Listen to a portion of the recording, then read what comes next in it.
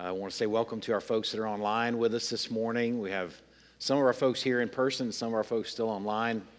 After our RSVP was sent out this week, I sent out the update, the Prep for Sunday email with the case count. I think some folks even let me know they made some decisions since then that said, oh, just not quite yet. So we have families in all sorts of different circumstances, and we are glad that we're able to worship incarnate and online this morning. So those that are online, we want to just let you know that you're missed, and we're glad that you're joining us through technology. And those who are in person, we're glad that you're here. This is our official opening this Sunday. We ask for lots of margin over the coming weeks for how to navigate these next few weeks, trying to figure out how we deal with our flow and our movement back into corporate worship. If we outrun this space where we can allow for some sensible spacing, then we'll probably be going to 2 services, hopefully for a very short period of time. That's not something that I think would be a long-term venture, but would possibly provide some relief to where we can continue to meet, where we wouldn't all be stuffed in at the same time. But just if I can just encourage you this morning, I want to encourage you to pray for wisdom for everybody that's trying to make decisions through this season. What would really be easy right now if some people had stupid decisions? Because then you could just say, those are stupid. But they're all great decisions. That's what's really hard, is everybody's got great decisions. But trying to figure out what we're going to be doing from one week to the next is not easy. So pray for us as we navigate this season. We have a lot to celebrate being in the same room at the same time this morning, and we have a lot to adjust to in the coming weeks. So let me just share with you, if I can, some announcements, and then I'm going to give you a kind of a plan for the morning. But first of all, announcements. We're praying for our government this month in June. Each month we dedicate sort of an attentiveness in prayer toward various things, and this month we're praying for our government officials. So that's fitting, it's timely. Our local government, national government, state government making all kind of novel decisions as well, just like we are, just like businesses are making hard decisions. Everyone's trying to navigate uncharted territory, so we can pray for our local officials and state and government officials as they navigate, help guide us through this season. For the city sign-ups, I want to encourage you to sign up to pray for our community. This week in prayer walking teams, we're going to be praying over our community on the south side of town, mainly around the 1570 kind of corridor. So if you haven't signed up and connected to one of those prayer times, I want to encourage you to do that through life groups. I think life groups most of our life groups are connecting to that, but you can also sign up online at the For the City sign up. There have been some email that have been sent out this previous week that will connect you to that if you want to look back at your inbox. The youth and young adults will meet at the youth building this Wednesday, June 17th at 6 p.m. to pass out door hangers at Major's Place as part of For the City. We have an opportunity right across the street in the Major's apartment complex to connect to folks that may not know the Lord or may know the Lord but haven't connected to a church family. So both of those are great reasons for us to mobilize and recognize that we have an opportunity right across the street. So our young adults and youth will be passing out door hangers at Major's Place this coming Wednesday from 6 to 7:30. This coming week, or in the coming weeks, we're going to be doing RSVPs for Sunday. We did an RSVP for this Sunday. If you didn't get that and you're here and you just showed up, we allowed for some cushion, so don't fret. And we're going to allow for cushion each week for visitors as well. But in the coming weeks, just do the best you can to pay attention to that RSVP. It serves really a good purpose for us. We're able to anticipate who's going to be here. We're able to accommodate seating arrangements for families with little ones, for couples, and everybody in between. So trying to figure out that in advance is really helpful if you can help us with that RSVP. One of the things that we noticed this week on the RSVP is some families had one family member RSVP for everybody and another family do the same. So it's not like you really messed anything up there, but just notice in the coming weeks if you're doing that, maybe one person can talk to another and say, hey, I got us covered, so I'll RSVP. So we have a good account for who's going to be here. The plan for the morning. Okay, we're going to start by recognizing our graduating seniors, and I'm going to introduce them here in a moment. Then we're going to have our sermon and our supper. We have a supper, a Lord's Supper, every single week after our sermon. We're going to have a deacon appointment after that. We have 4 men that are being appointed to the office of deacon this morning. We'll have worship and song at the end of the morning, and then we'll have our benediction and leave. So that's sort of the bird's eye view for the morning. For parents with littles, first of all, let me encourage you, there's a tremendous amount of margin. Okay, we don't have childcare this morning. So, and we probably won't in the coming weeks until we sort of get our footing underneath us and figure out when the best time to offer that will be. In the meantime, know that there's a tremendous amount of margin. There are certain sort of seating arrangements out here that are available for you if you need some terrain around you to sort of help contain, provide some geography to help see some moms and looking and smiling. So hopefully you can utilize that. Also know that there's some little craft bags on the way in. If you want to grab, if you're an adult and you need to, occupy the next few minutes, you can grab one too. So you can grab the little craft bag. And, maybe that'll help you sort of keep your little ones occupied in the next few minutes. They hear more than you think, more than you realize. But sometimes their hands are busy with something else while they're listening. Now, if it becomes, unruly and disruptive, and you're like, man, she's breaking up. We got to figure out how to eject. That space right out that back door is a space that's already been prepared for you. We have a speaker set up out there that's going to project the sermon, the supper, the appointment, so you won't miss anything audibly. There's some benches, picnic benches, and some shade, and some more goodie bags and craft bags out there. So if you need to evacuate, you can do that and know that you have something provided for you out there. We want to help in whatever way we can navigating this season as families, especially those with little bitties. So we are glad that you're here. Let me pray, and then we're going to recognize our graduating seniors. Lord, we are so thankful to be here. It's a strange season, strange circumstances, new, uncharted territory, but we are thankful that you are not asleep. You're not caught off guard. You haven't left us on our own to navigate uncharted territory without guidance. You've given us the Holy Spirit. You've given us each other to work together and try and chart our way forward. Lord, you have been and are and continue to be and will continue to be good to us. And we enjoy that first and foremost this morning. Lord, we pray in these next few minutes that first of all, you will be enjoyed. Above all things, that you will be enjoyed as the people of God gather, that we will enjoy that we have a great, great God. Lord, secondly, I pray that we will have a time that's equipping.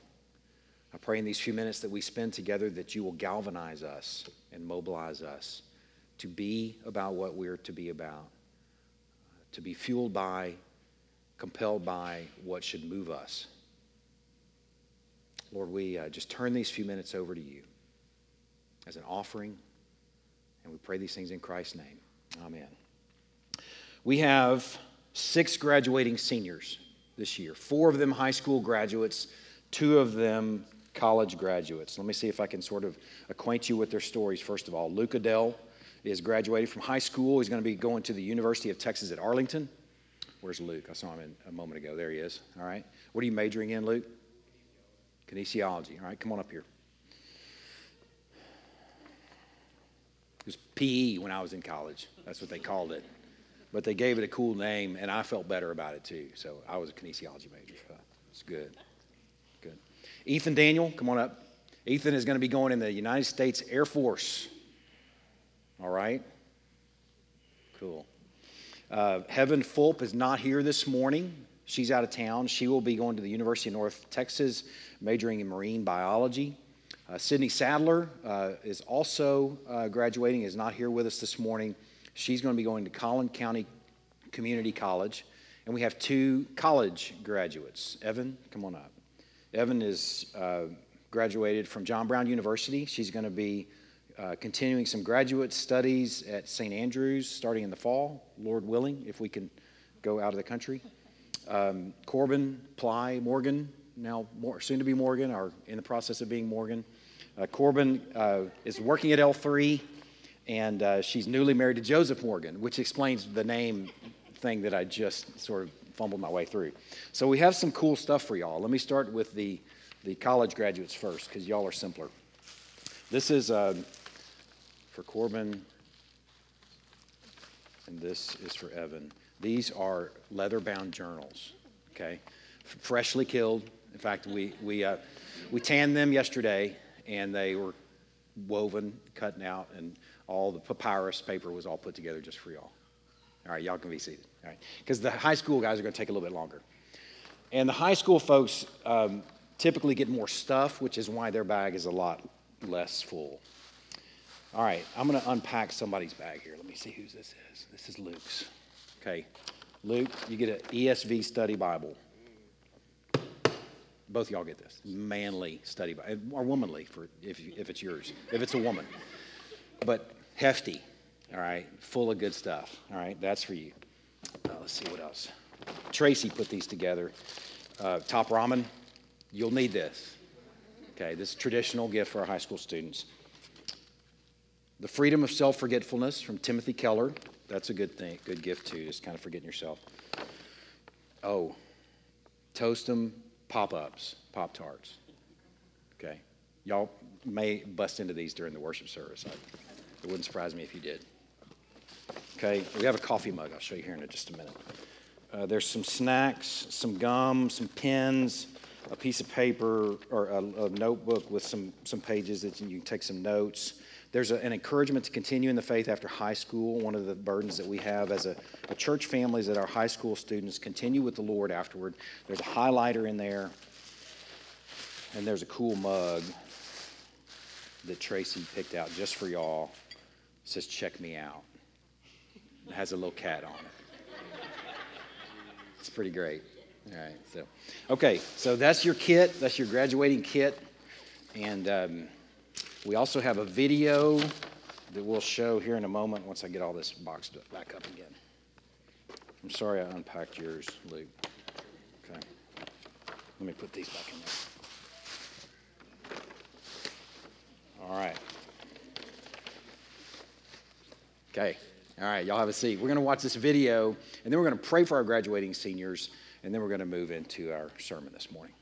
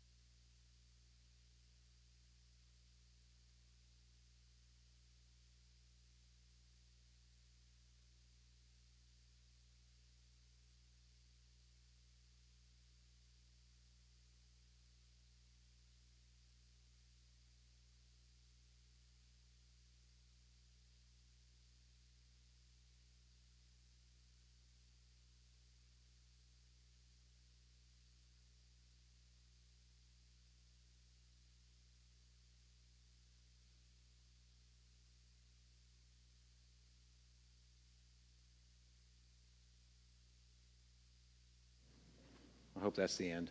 I'm not going to stand up here as this thing goes into phase 2. And also, that was Caitlin Sadler, not Sydney Sadler. So I think the Sadlers are actually pulled up online. So please forgive me, Caitlin. That was a misstep. I ask your forgiveness. That's Caitlin Sadler. Let's pray for our graduates this morning. They've had an unusual year. You know, high school graduation is a big deal, and that's an exciting time for folks. And it's been a really strange school year for everybody. And let's pray for our graduates, that they can recognize maybe what God has done in an unusual year even, and that they can recognize that God doesn't waste circumstances like this. So let's pray for our graduates. Lord, we have been blessed with young people, really remarkable young people that have wonderful journeys in front of them. Lord, we have you've given us stewardship over a season in their lives that has been remarkable, and we are thankful. Lord, we pray for each of these graduates. We pray that they would be blessed. Lord, that you would, I really don't ask that the wind is to their back in all things. I really don't ask that everything goes easy and well for them. I don't ask that everything they put their hand to, that it just comes out awesome. Lord, we ask that most of all that they will search for and seek your face in all things. And that in their failures, in their triumphs, in their struggles, in their celebrations, in all things, Lord, that you would be central. Lord, we ask you to keep them in your name, whatever ventures that they are putting their hand to, keep them in your name. Keep them close until their last breath. We are entrusting them to you. I'm thankful for their families, thankful for their faith, thankful for the journey that's in front of them and the good Father that's watching over them as they go about it. Entrusting them to you in Christ's precious name we pray. Amen. God bless y'all, graduates. We are excited for y'all, and we look forward to see what God has in store for y'all in this next chapter. Know that you will continue to be prayed for. Your faces may lead you, or your journeys may lead you to other places, but man, your faces are right here. There's a passage that has encouraged me over the years of, I can't even recall where it is, but your name is inscribed on the palms of my hands. Your walls are ever before me, is a passage that the Lord encouraged Israel with. Your name is inscribed on the palm of my hands, and your walls are ever before me. That's the kind of Father that we have, and you can know that that's the kind of church that you have as you go into this next step. So we're going to move into our sermon here in the next few minutes, but I'd like to continue in prayer. Hopefully you're noticing that our corporate worship times are bathed in prayer. We have prayer intermittent throughout. We want this very much to be a vertical venture as we spend time with our Lord and spend time with each other. We're going to pray for a people group, the Khmer people of Cambodia, a group of 15 million strong, 3% of which are Christians. Each week we're praying for the 100 least reach people groups in the world. And the reason we're praying for the 100 least reach people groups in the world, there's a passage in Matthew 24 that Jesus says, when all the peoples have been preached to, I'm going to come back. It's called commission completion is the concept. So the thought is, let's go to those people groups so we can usher back the return of our Lord. So that's when we pray for these people groups. We're not only praying for their hearts, that they would be softened toward the gospel and receptive to the gospel. We're praying that people would go. We're praying that people would be so uncomfortable with being here that they couldn't help but go and share the message of the gospel with, in this case, as we pray this week, for the Khmer people. We're also going to be praying for Commerce Community Church. It's one of our daughter churches that we planted years ago. David and Whitney Ferguson. David is one of their pastors, Kevin Tibble, Ron Perone, and Tim Thomas. So let's go to the Lord in prayer. Lord, we are burdened for a people group that's so massive and something that's so far beyond what a little church in Greenville can tend to. But we know that we're coming before God that's so able. And we cry out for this people group, Lord. We cry out for folks to know you, for churches to be planted, for disciples to be made. Lord, we cry out for people to go with the good news of the gospel. We cry out for people to just be too uncomfortable staying, that they have to go and share with those who don't know you. Lord, we pray for this people group that are war-torn Buddhists, Lord, 15 million strong, and we're thankful that we can bring them before you this morning, asking you to do something awesome and amazing. Lord, also this morning, we want to pray for another church in our community, a a church that's near and dear to us, Commerce Community Church. I pray for David and Whitney. I'm so thankful for David's friendship. I'm so thankful for his love for you, his love for God's people. I'm thankful for the health, just the presence of Commerce Community Church over the years. Lord, we entrust this people to you and ask you to bless them. We pray for their leadership, for Kevin, for Ron, and for Tim. Lord, we pray that you would bless them, that you would give them just an insight into your perfect will, that they would walk squarely in it, that they would be attentive and responsive to the leadership of the Holy Spirit as they serve the community in Commerce and ultimately serve you. Lord, we are entrusting Commerce Community Church to you this morning. Lastly, Lord, I pray for this people this morning, that in this short message, that you would galvanize us to something that we should do as the people of God. Entrusting this time to you. In Christ's precious name we pray. Amen. Something I think is kind of a metaphor of this last season. I was pulling into the parking lot a couple weeks ago. Erin was here. She was in the office. So there weren't many. There were just two cars, her car and my car. Pulled in, and I parked. As I parked, I realized I've been seeing a snipe in the parking lot. A snipe is like a little bird. It's a real bird, all right? People think you snipe hunting and they make the paper bag make a noise like you caught something. That's not really a snipe, but there actually is a bird called a snipe. Okay, some of you have never been snipe hunting. You don't know what I'm talking about. But there are actually real birds named snipe, and there's a snipe in our parking lot. I pulled in the parking lot, I parked my car, and I looked in my rearview mirror, and the snipe that I saw as I pulled in was standing in the parking lot with a bunch of little baby snipes, like little snipelets. And what I realized as I pulled in and parked is this little baby, or this little family of snipes, were born and raised in a pothole in our parking lot in this last season. That's how little activity we've had here over the last couple of months, that a whole family's been raised in a pothole in our parking lot.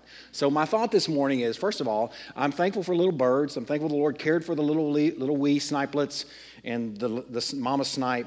But while I love them and enjoy birds, I'm ready for them to move out. I'm ready for our potholes to be, for cars to be driving in our parking lot and people to be filling up this space. And I'm excited about this morning and this venture of us being back together again. So we're going to climb right into our passage this morning. If you would stand for the reading of God's word from Matthew chapter 6, beginning in verse 9. Pray then like this: Our Father in heaven, hallowed be your name. Your kingdom come. Your will be done on earth as it is in heaven. Give us this day our daily bread, and forgive us our debts, as we also have forgiven. Show us what to ask for as we come to you in prayer. We pray this morning in Christ's precious name. Amen. Y'all can be seated. Some news headings this week, just this week. New research supports wearing masks to control the spread of coronavirus.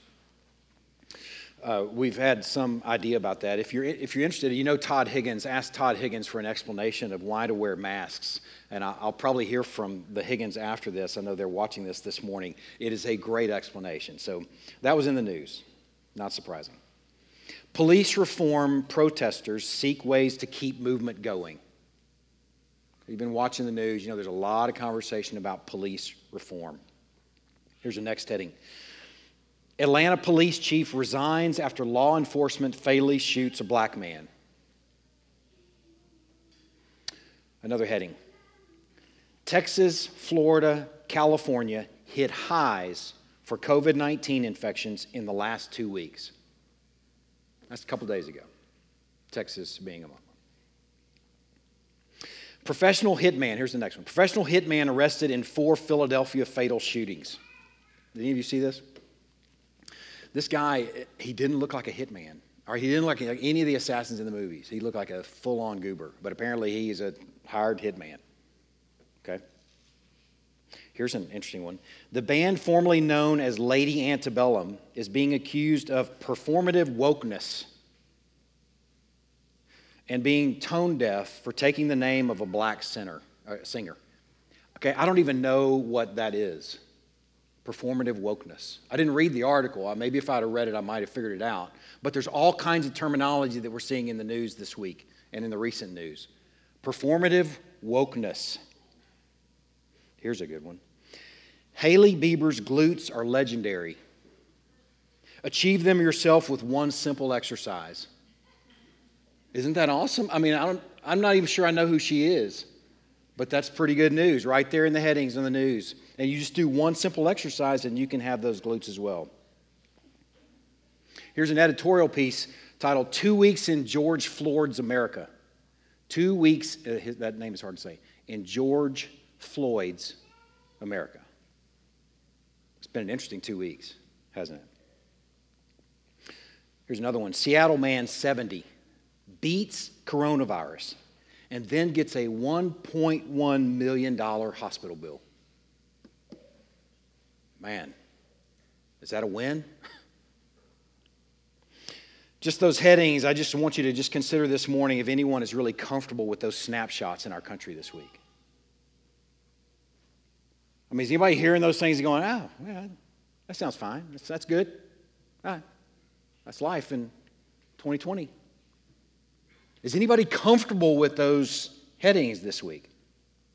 I remember introducing a message about 3 weeks ago, pointing out how crazy 2020 was at that point, like 3 years ago, or 3 weeks ago. And here's what's crazy about 3 weeks ago. George Floyd was living and breathing on that Sunday. This has been a bizarre year. Just the news this week. Here's a few more pieces from just yesterday. Seattle police chief and mayor at loggerheads over how to handle zones seized by demonstrators. They've called the area Chaz. Now they've renamed it to CHOP. But Chaz stands for Capitol Hill Autonomous Zone. They've changed it to CHOP, Capitol Hill Organized Protest. What a bizarre circumstance. Kim Jong-un's sister, this is the next one, threatens action against South Korea. If you saw the article, she looked hacked. I don't know what power she has, but being Kim Jong-un's sister, she must have some. And she looked mad. Here's one. Florida SWAT team resigns, accuses city of treating them worse than dogs. Today, this morning, Atlanta erupts. Did you see the news this morning? A Wendy's restaurant is torched. Why Wendy's? I have no idea. What in the world is going on with Wendy's? Interstate is blocked after the death of Rayshard Brooks. Here's a stat. 20.5 million people lost their jobs in April alone.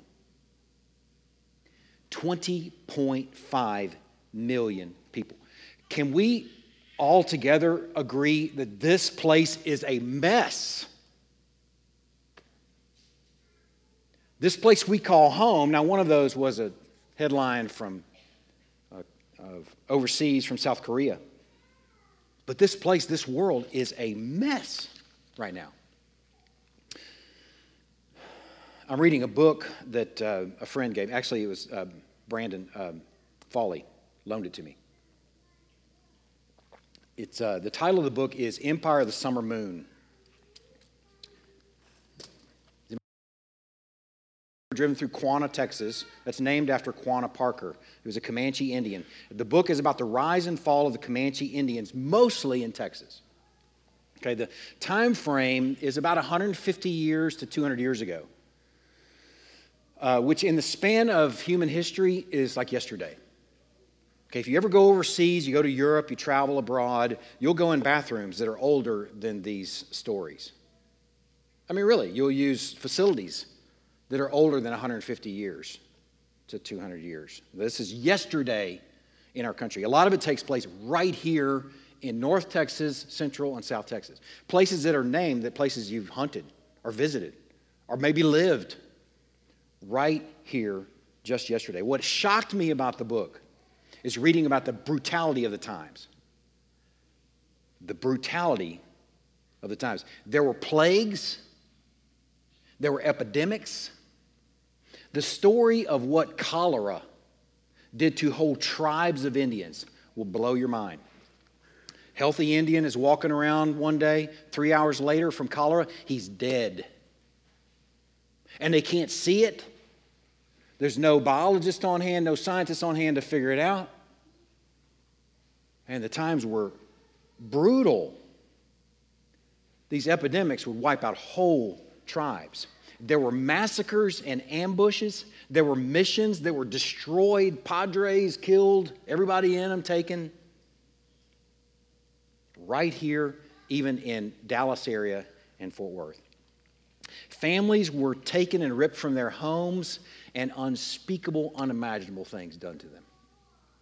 This is yesterday, where we live. Reading it prompted me to consider the fact that life since the garden has never really been very good. Life since Eve cried out, I've gotten the God-man. I've gotten the child that's going to return us to the garden. And later he kills Abel. Ever since the story of Cain and Abel, life in this place has not been really very good.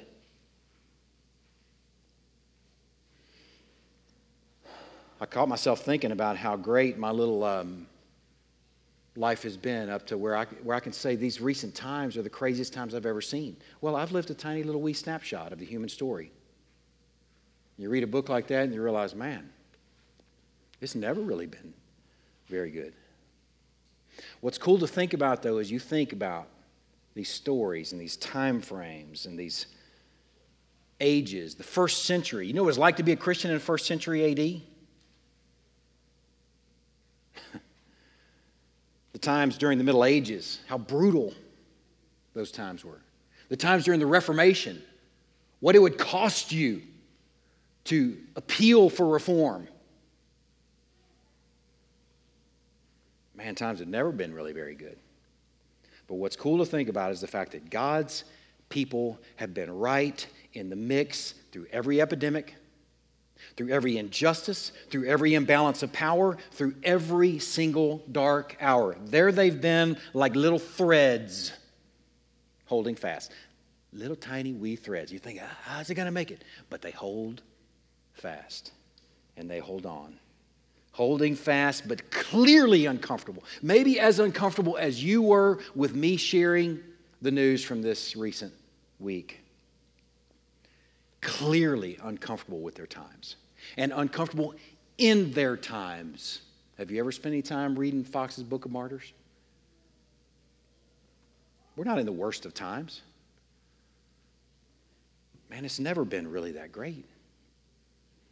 But in each of those times, in each of those dark hours, there have been the people of God calling out to a God who hears, a God who sees, and a God who acts. I want to show you just a couple of those this morning.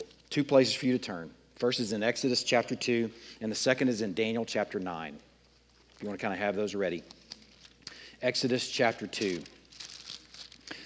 If you know the story of the Exodus, you know what landed them in Egypt. The people of God found themselves moved into Goshen. Joseph, the story of Joseph, and how he was betrayed by his brothers, landed him in Egypt. He became the hero of the famines. He made some great decisions for Egypt. So not only did Egypt survive, Egypt flourished, and his family, now freshly moved to Goshen, flourished as well. But over the course of 400 years, Pharaoh after Pharaoh after Pharaoh, eventually, I don't know how many pharaohs later, they're saying, Joseph who? Joseph was not a hero anymore. He's not somebody that they looked back on fondly. It's during those times in chapter 2, verse 23, during those many days the king of Egypt died and the people of Israel groaned. And that's what I feel like when I'm reading the news right now. I just want to groan. Anybody else? Are you reading the news? Are you seeing stuff burn? So these people groaned because of their slavery and they cried out for help. And their cry for rescue from slavery came up to God, and God heard their groaning. And God remembered his covenant with Abraham, with Isaac, and with Jacob. And God saw the people of Israel, and God knew. Man, let's just start right there this morning with that realization. The news in Egypt was terrible leading up to that. If we just captured the news for them in their context, Joseph has been forgotten. The hero of their people had been forgotten completely. There's a people oppressed. They're forced into slavery. They're forced to make bricks, and at this moment in time, forced to make bricks without even the help of straw, which apparently was a helpful thing in making bricks. On top of that, they're supposed to murder their sons when they're born by placing them in the Nile to drown. Man, that's news. And it caused them to groan and cry out. And here they are crying out and groaning, and God heard their groaning. God remembered his covenant. God saw the people of Israel, and God knew. Look at Daniel chapter 9. Fast forwarding about 1,000 years, approximately. About 1,000 years, the Exodus, around 1500 BC. The time of Daniel is approximately 500 BC. That's not hard and fast, but about 1,000 years fast forward. Lots have happened between then.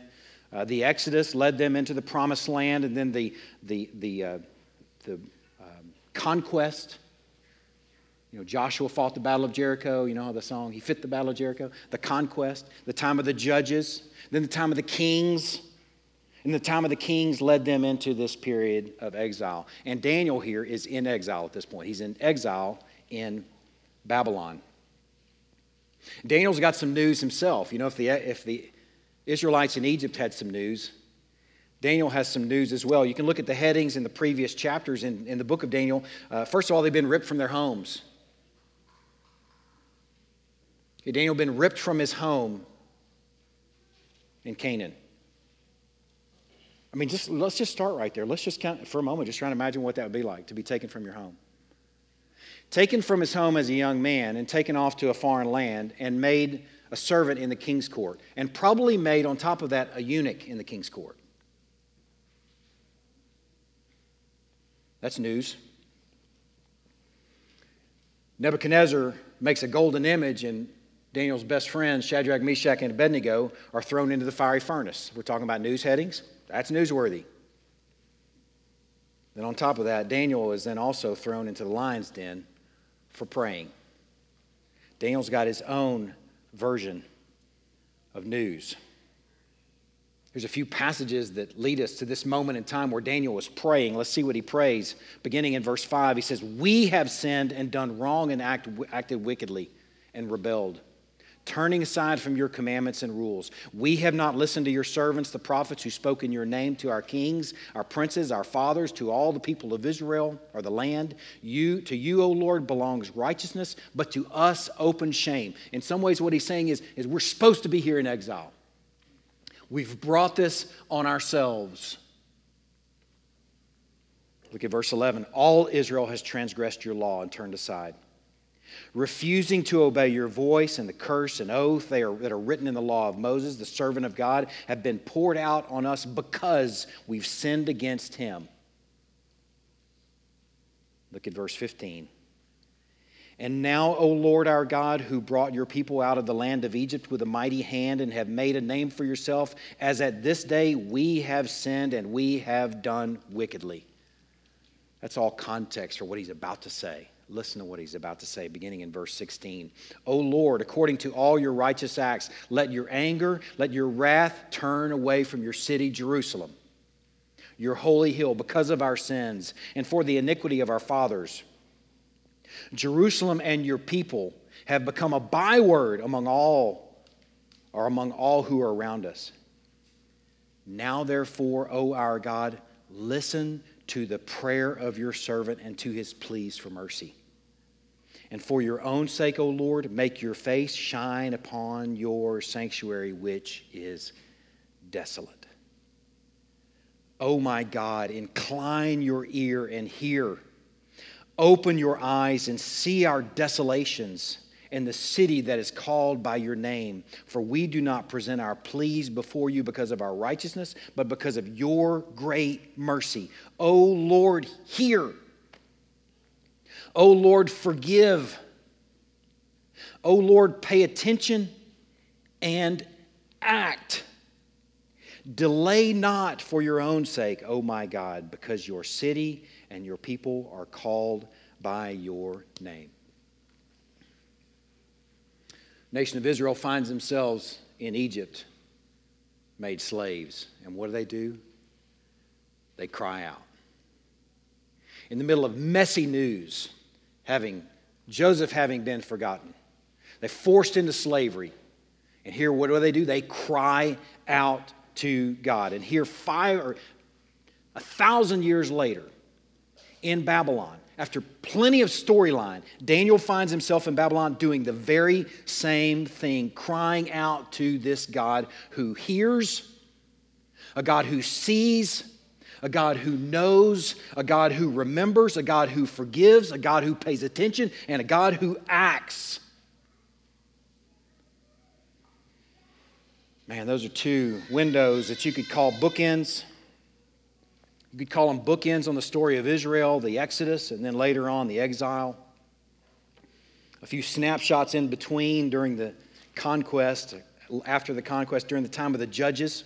Listen to what the people of God are doing in the time of the judges. When the people of Israel cried out to the Lord, they've got people bearing down on them, the enemies bearing down on them. They cried out to the Lord, and the Lord raised up a deliverer for the people of Israel who saved them, and his name was Othniel. They had their own version of news in that time, and here's just a few verses later in the same chapter. Foreign lands are bearing down on them. The Ammonites in this case, and the Amalekites, and the people of Israel cried out to the Lord, and the Lord raised up for them a deliverer. His name was Ehud. And just the page later, the people of Israel did evil in the sight of the Lord, and people are bearing down on them in this case, and they cried out to the Lord for help. For this people bearing down on them had 900 chariots of iron, and he oppressed the people of Israel cruelly for 20 years. And God's answer to that was raising up a woman named Deborah. God heard, God acted, God paid attention, and God delivered. In the face of terrible, unsettling news over the course of Israel's story for thousands of years, God's people did what God's people are supposed to do in crummy situations. They cried out to a God who hears, a God who acts, a God who sees, a God who knows, a God who pays attention, and a God who raises up a deliverer.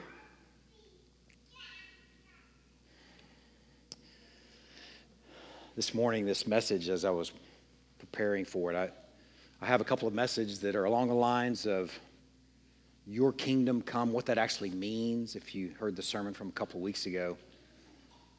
But this morning is less about what it means, and it's more about the disposition of the prayer. It's more about the heart of the one praying. And the thought here is that over the ages, the people of God have cried out to God, God, in their version of your kingdom come in this mess. In Egypt while we're made slaves. In Babylon while I'm made a servant in the king's court. While I'm thrown into the fiery furnace or the lion's den. In the time of the judges when we've brought it on ourselves in those cases. God, hear us and act and intervene and break into our mess. The question that I've had on my mind as I've watched the news in these previous couple of weeks is, what are we supposed to do? Has anybody else felt that? Where do we put our hands? What do we say? Are we supposed to become politicians and go make some new legislation? Are we supposed to go be part of a peaceful movement? What are we supposed to do, right? Does anybody else go, what do we do? Well, what do we do according to what the people of God have done for thousands of years? We are to cry out to God. When Jesus is teaching us on the Mount how to pray, and he says, your kingdom come, that's precisely what that is. As you're crying out, God, break into this mess. Break into this news. It's horrible and has been since Cain. Please break into Egypt, break into Babylon, break into Greenville in 2020. Your kingdom come is the very cry of the people. The people of God for thousands of years. That's what it is. Your kingdom come, please. The people of God are supposed to be crying out that way. Father, heal our discord. I don't know what to do, but I know who to ask. That's what our response has to be. I don't know what to do in this very particular moment, but I know who to cry out to. You've got to know, people of God in this room, that there's no legislation that's going to legislate away sin and hate. There's no law that's going to eliminate it. There's no police reform that's going to fix the problem of hatefulness and sin. That doesn't mean we don't try, but it means where our heart and our burden has to be is we're Godward. We're calling out to Father, Father, break in. Fix this mess. Heal our discord. Father, break in and cure our cancer. Anyone in this room lost someone to cancer? The helplessness that goes along with that?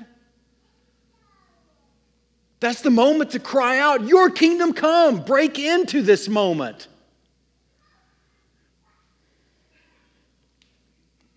Father, break in and cure San Filippo.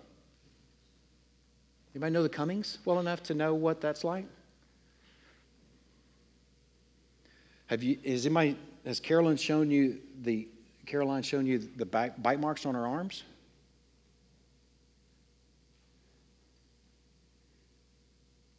Does anybody feel the weight of that? You know, that's the moment to cry out with the Cummings. Your kingdom come. Break in. Please break in and make it no such thing. Make San Filippo something we don't even know what it is because it doesn't exist. Not only heal it, remove it. In this season of racial tension, crying out, your kingdom come, is crying out, Father, gather up every tribe and every tongue and every color and every creed and every culture into your people. Please. Make it to where there's even no such thing as a racial slur. Like it doesn't even exist. Make it to where things that people have even heard this week. We're not talking decades old stuff. I'm talking about stuff that people have heard this week.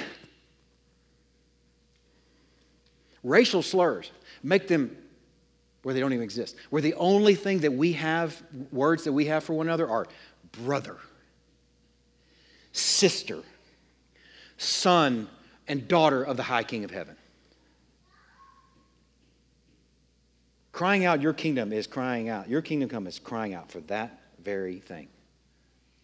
When we cry out in prayer, your kingdom come, we're saying, Father, we're watching moms and dads care for sick children. Father, we're watching daughters grieve for sick fathers. Father, we're watching looting in the streets.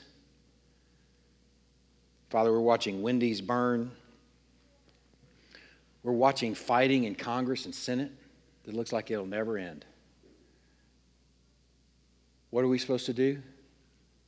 We're supposed to do what Daniel did. We're supposed to do what the nation of Israel did. We're supposed to cry out, your kingdom come. The only verbs that can fix these problems belong to the Father, and He's the one we need to be asking. Father, break in and heal our discord. What adds insult to injury of all these things is that we're not just experiencing these things in the news. We're experiencing some of these things firsthand. Some of you gone through family discord. Some of you gone through relational discord, church discord. What should compel us, what should populate our prayers is the burden and the cry, your kingdom come, where there is no shadow, where there is no darkness, there is no confusion. Just clarity and truth. And the people of God should be crying out together, your kingdom come, please. What are we to do in times like these, with news like this? We are to pray. We are to cry out, your kingdom come. The question that I've been asking and thinking on as we've been considering this Teaching Us to Pray series, I've been thinking, what would happen if a people prayed like this? I'm not talking about if people just recited the Lord's Prayer, which is great if you know what you're actually saying. But how many people can recite the Lord's Prayer and never really even connect to what's actually being asked there? What would happen if a people were actually crying out, your kingdom come, and we had a burden that went along with that request? What if we had barely a burden and started praying that way? What would God do to our burden? What would God do to us in those prayers? Not only would we be one day closer to His kingdom breaking in and the second advent coming, but we would be transformed in the praying. We would probably live more like this is temporary. We'd probably be more burdened and urgent about stuff that's actually truly and important in the kingdom. We would probably be more resilient, right? If we were praying, your kingdom come, and we were being changed in that prayer, and this burden was being fostered in our lives and transforming us, we would probably be less prone to being fooled and disrupted by Satan, right?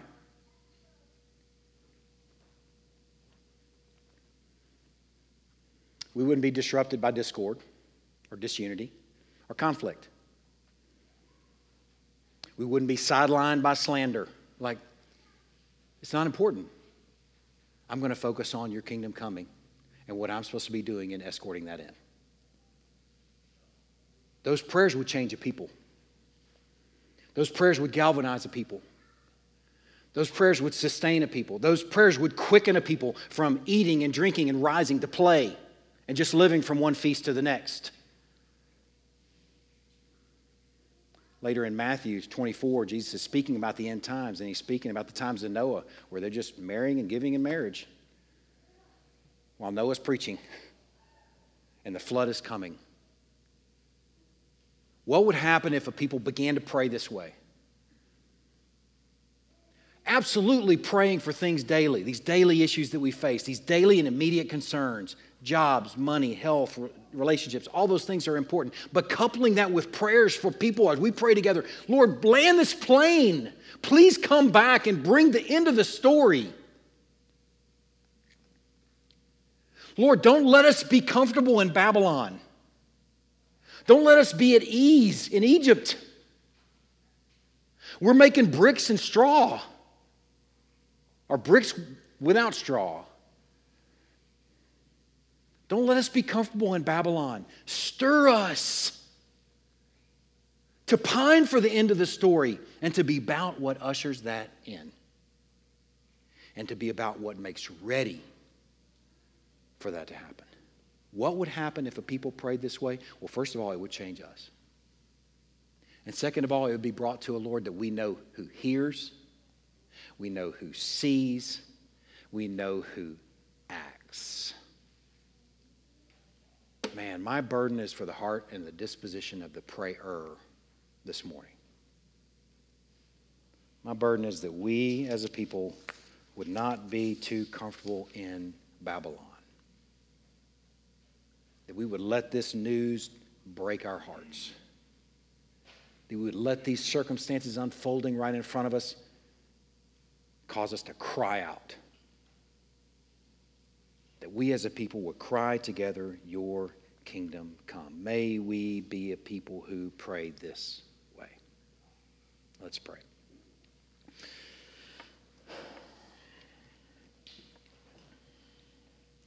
Father, this morning we pray for the rest of this story, for it to unfold. Lord, I pray this morning that while we are completely delighted and content with the first advent of Christ, that we would be discontent that the second advent hasn't come yet. that we would be stirred in these terrible times where we're seeing these things up close and personal, racial tension, virus spreading, unemployment, diseases that haven't been cured, people suffering. Lord, teach us to pray how we should in those moments. Teach us to cry out with the nation of Israel and Egypt. Teach us to cry out with Daniel in Babylon. Lord, cause us to cry out and be about the things that we should be about as a result. Lord, break in and rule in our hearts, first of all. Draw peoples from every tribe and tongue so Christ will come back. And please, most of all, send our deliverer back soon. We pray these things this morning in Christ's precious name. Amen. Our supper comes from Matthew chapter 26. It's Matthew's supper account. You can have your little supper kit ready. If you didn't grab one of those, you can grab one of those on the table over there. They're little, I'll kind of guide you through. Greg did a really good job of explaining that last week. I'll go ahead and say it right now because I know you're wrestling with it. If you can, pull that clear wrapper off first, because if you pull the other wrapper off first and the clear one second, you're going to have a handful with an open container of juice and then trying to wrangle that little wafer there. And let me tell you, too, actually, as Tracy Fields coached me, she said, don't chew that wafer up. Don't chew that joker because that's not good. You want to set it on your tongue and let it dissolve. So, I mean, you can chew it if you want. I mean, nobody's going to police that, but it's kind of nasty if you do that. All right, that's just the nuts and bolts of your little kit. Now, as they were eating, Jesus took bread, and after blessing it, he broke it and gave it to the disciples and said, take and eat. This is my body. And he took a cup, and when he had given thanks, he gave it to them, saying, drink of it, all of you. For this is my blood of the covenant, which is poured out for many for the forgiveness of sins. I tell you, I will not drink again of this fruit of the vine until that day when I drink it new with you in my Father's kingdom. This first Lord's Supper, this anticipation of his return, this pining for your kingdom come is built right into that meal. What we're talking about here is the disposition of the prayer. Jesus, on the very first Lord's Supper, is building it into it. I'm not going to drink this final cup of consummation, if you remember the Passover, how it flowed, until we drink it together in the kingdom, the fulfillment of the kingdom. As we take this supper every week, we should pine for that final meal in his presence when he takes that final cup. For now, though, let's take and eat in faith.